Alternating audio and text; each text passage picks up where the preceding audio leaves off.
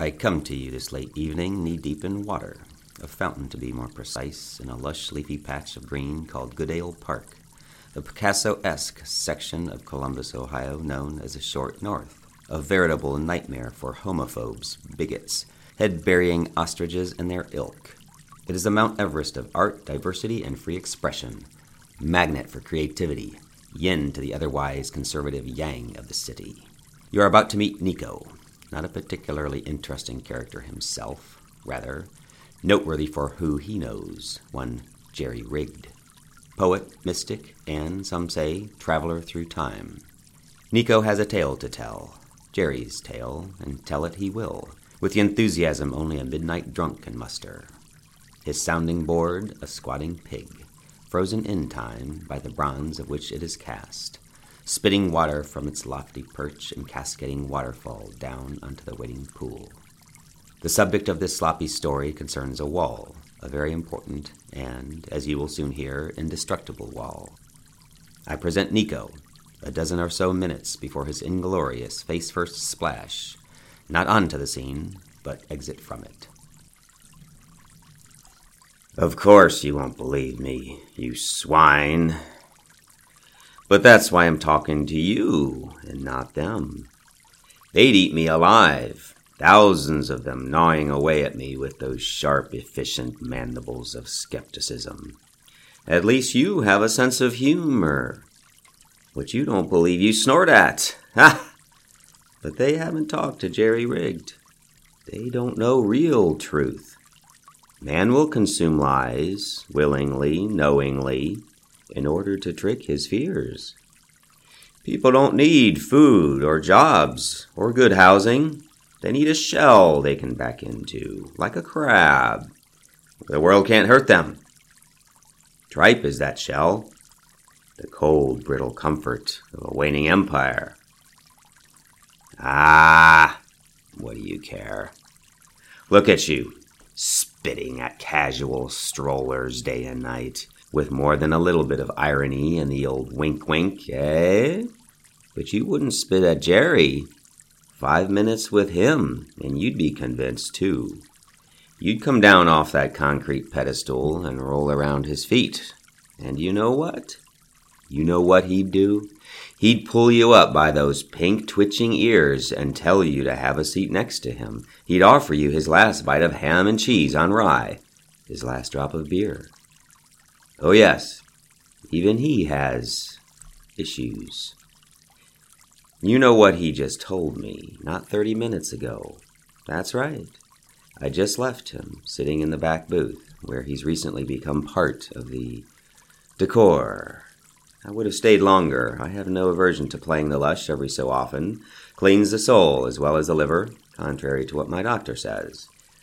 But I couldn't stay. I couldn't watch him any longer. You know what he told me? He'd just come back from one of his trips. You see, the old boy goes on hiatus fairly often. Sometimes for a day or two, sometimes for weeks. One day he's there, then poof, gone.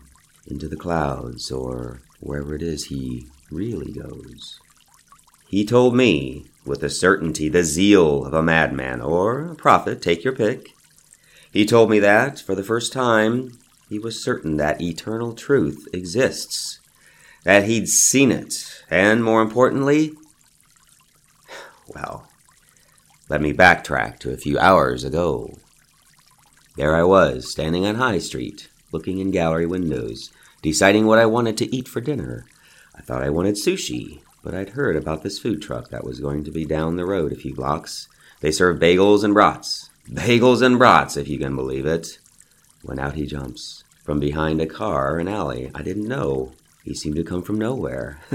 But that's Jerry. That's him, all right. He had the strangest expression as he stood there in that awful overcoat of his.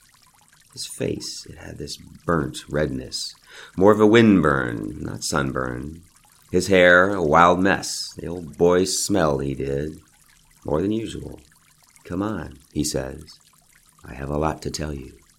So much for bagels and brats. To the old brewery we trotted, sat down in the back booth and ordered a couple ales and some sauerkraut balls. Jer, I said to him, Where have you been, man? Everybody's been looking for you. It's been weeks since anybody's seen you." But the old boy ignored me, like he hadn't heard a word I said. His dark fingers clutched his glass. His eyes looked right through me as his mumbling took form and became words. This is what he told me, with God as my witness, and because it's Jerry, I can attest, it's what really happened. He'd been traveling, that much was obvious. He said he'd arrived in a place that was unlike any other he'd visited before. He didn't know where he was. He didn't know the era, not yet anyway. It was a gray, desolate place. He was at the top of some peak, a rocky, blustery place, as if he were in the clouds themselves. There were people all around, a chaotic scene, racing this way and that. It reminded him of opening night behind the curtains of some theatrical performance. But this was no performance. A tent had blown down from the recent windstorm. A huge tent. All of the people were trying to get it raised again. There was a man, Ramirez was his name, who stood at a high vantage, giving orders, directing the efforts of the workers. He obviously was the foreman, or leader of some sort. "Get those poles up," he kept shouting. "The papers! We can't lose the papers!" You see, papers were flying everywhere, flying around like birds, caught in the fickle wind. Some helped raise the tent again, while others snatched the papers from the sharp crags or from the air itself. "We can't lose one! Not a single one!" Ramirez cried. Until then, Jerry had been crouched, uncertain of the situation. But he approached Ramirez. Apprehensive as he was, his curiosity got the best of him. "What's going on?" he asked. "What's happened?" But Ramirez, suddenly and with a heightened sense of panic, called out to someone named Blake. "Where's Blake? Blake! Why aren't you on the scaffolding?" At first, this Blake fellow was nowhere to be found. It seemed Ramirez would melt with despair, right where he stood. But then Blake appeared, a dark, sturdy, bulging-armed man, if there ever was one, like marble come to life. Seems Blake was the chiseler. Of what? We'll get to that shortly. The scaffolding apparently had collapsed around the time the tent went down, which was why Blake wasn't hammering away. He informed Ramirez that men were working on it. It would be up very soon. Ramirez told Blake to get some grub, quickly, while he could, because once he began chiseling, he wouldn't get a break for a very long time. Jerry approached Ramirez again. He had some of the papers in his hands. "Why aren't you in school, boy?" Ramirez said to him. Jerry was shocked. In school? But this sort of thing happened often when he traveled. He'd take on someone else's form. He was the other person, you see, as real as I'm standing right here in this fountain. Ramirez looked at the papers. Georgie, these are the wrong ones, the wrong names. These are old, they've already been chiseled years ago. These are the McCarthy names of the 1950s. And these are the heroes, the honor roll of those who fought against American slavery in the 1800s. You've got Mussolini, Stalin, the Leopold II atrocity in the Congo, the rape of Nanking, Hitler. These are old crimes against humanity. I need the new lists, those who opposed and those who supported the most recent tyrant, Adolf Tripe. Jerry, or should I say Georgie, didn't know what to say. Georgie, I'm sorry, Ramirez told him. It's this heat, first the storm, and now this furnace. We were behind as it was. The names had been pouring in. It began, then, the chiseling. Blake was back at it, up on the scaffolding. Do you see Blake there? Ramirez said. You see, Georgie, it's important, it's very important, that generations to come know who aided tyranny and oppression, and who fought against it.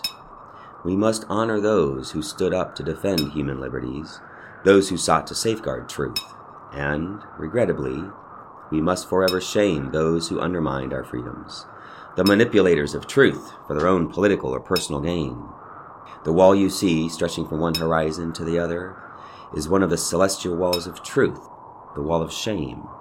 Once a name is added, it exists for all time. It can never be removed or changed. The wall is truth, Georgie, standing apart from propaganda or other falsehoods. Ramirez, sweat dripping down his parched, rawhide face, went on. Let me read some of the names recently added. Gregory Neff, former governor and senator from Ohio, opposed Tripe during the election, but then supported his executive order banning all political groups opposed to the, quote, safety and security of America. This was the edict which effectively criminalized the Democratic Party and paved the way for a legal dictatorship. Here's another. Ann Wallace, former CEO of Zenith Oil, joined Tripe's staff and served as his first Minister of Alternative Truth. Wallace organized the rewriting of thousands of textbooks, scientific papers, newscasts, and independent studies. It was her work that allowed climate change deniers to gain control of the scientific community. Through her initiative, what hasn't happened yet can't hurt you, renewable energy was outlawed. Jonathan Vance, former Speaker of the House, led the Republican charge for the constitutional amendment, the so-called Patriot Amendment, which made it a crime to say or write anything uncomplimentary about the president or his government. Later became General of the Border Guard, Americans' version of the Gestapo, which brutalized Muslims, Mexicans, gays, writers and artists, and former Democrats, responsible for the liquidation of over 6 million citizens. Georgie stood transfixed. "There are so many names," he said, awed by the vastness of it all. "There's Mrs. Simpson, 344 East Prospect. Hey, I know her," he said. "She's a real nice lady. I know her daughter, Andrea. Mrs. Simpson lets us play ball in her backyard sometimes. Mr. Ramirez, why is her name up there on that wall?" Ramirez wiped the back of his neck with a bandana. "You see, Georgie, Mrs. Simpson's what we call a passive facilitator of tyranny. At each opportunity where she could have voiced opposition to Tripe's rising fascism, she chose to do nothing. In her exact words, via social media, she said, 'Please post only positive things. Cute cat videos and new recipes are welcome. All political posts will be ignored and you will be defriended.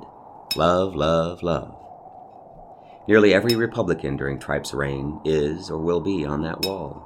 Each one traded his soul for partisan politics. Without their silence, Tripe never could have accomplished such extensive damage.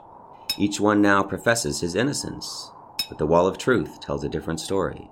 They may shield truth from others. They might even hide it from themselves, but they can't hide it from the stars and God himself. For, as they well know, God is truth." Georgie gazed at the vastness of the wall. It frightened him and filled him with awe. "How about that wall?" he asked Ramirez. "When do names get added to that wall?" And sure enough, there was another wall, similar to the wall of shame. The wall of honor contained much fewer names etched into its surface. "Those are our celestial heroes. Let me find some. Right here. Jessica Pine, single mom, a nurse, organized local resistance groups in Alexandria, Virginia. Created a blog to illuminate lies of the Republican healthcare restructuring. Ostracized by most of her family and friends. Died in prison 2 years ago. Another, Lynn Ma, led the very early fights against the immigration ban. Successfully sued the government, temporarily allowing Syrian refugee children into the country until he was shot by an assassin on Ellis Island. Another, Latanya Smith, an African-American social worker turned activist, who led demonstrations on Public Square in Cleveland. She worked to improve race relations between blacks and whites, who were being pitted against each other by Tripe's regime in order to create chaos and discontent. These men and women are, regrettably, rare. Human inertia, the tendency toward non-involvement, is powerful, son. It's the Achilles heel of the human race." "I don't know what that means," said the boy, Georgie. "It means to stand up when everyone else is sitting down, to say no when all your friends and relatives say yes, to side with the weak, the unprotected, the ostracized, when everyone else goes along with those in power. Jessica Pine, Lynn Ma, Latanya Smith will live forever on the Wall of Honor as a record of their lives. They will remind us of what we all should aspire to be." And then someone ran up with the lists, the Tripe lists. Ramirez was elated. "Good work. Take these papers up to Blake. Tell him he may have to work through the night. He'll have extra rations and all the sleep he needs tomorrow, but tonight he must work. We have to catch up." Ramirez, with a renewed light in his eye, raised his open palm to the sky as if he expected some bird to gently land on it. "Give me your tired, your poor, your huddled masses yearning to breathe free. The beacon still throbs, Georgie. The beacon for my ancestors hundreds of years ago, mine and yours.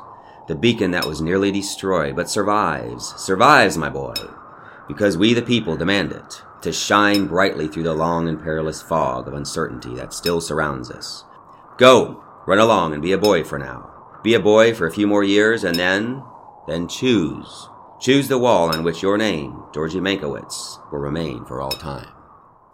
Then, not long after, poof, and he was back. No longer Georgie, but Jerry again, in his ragged overcoat and scruffy face.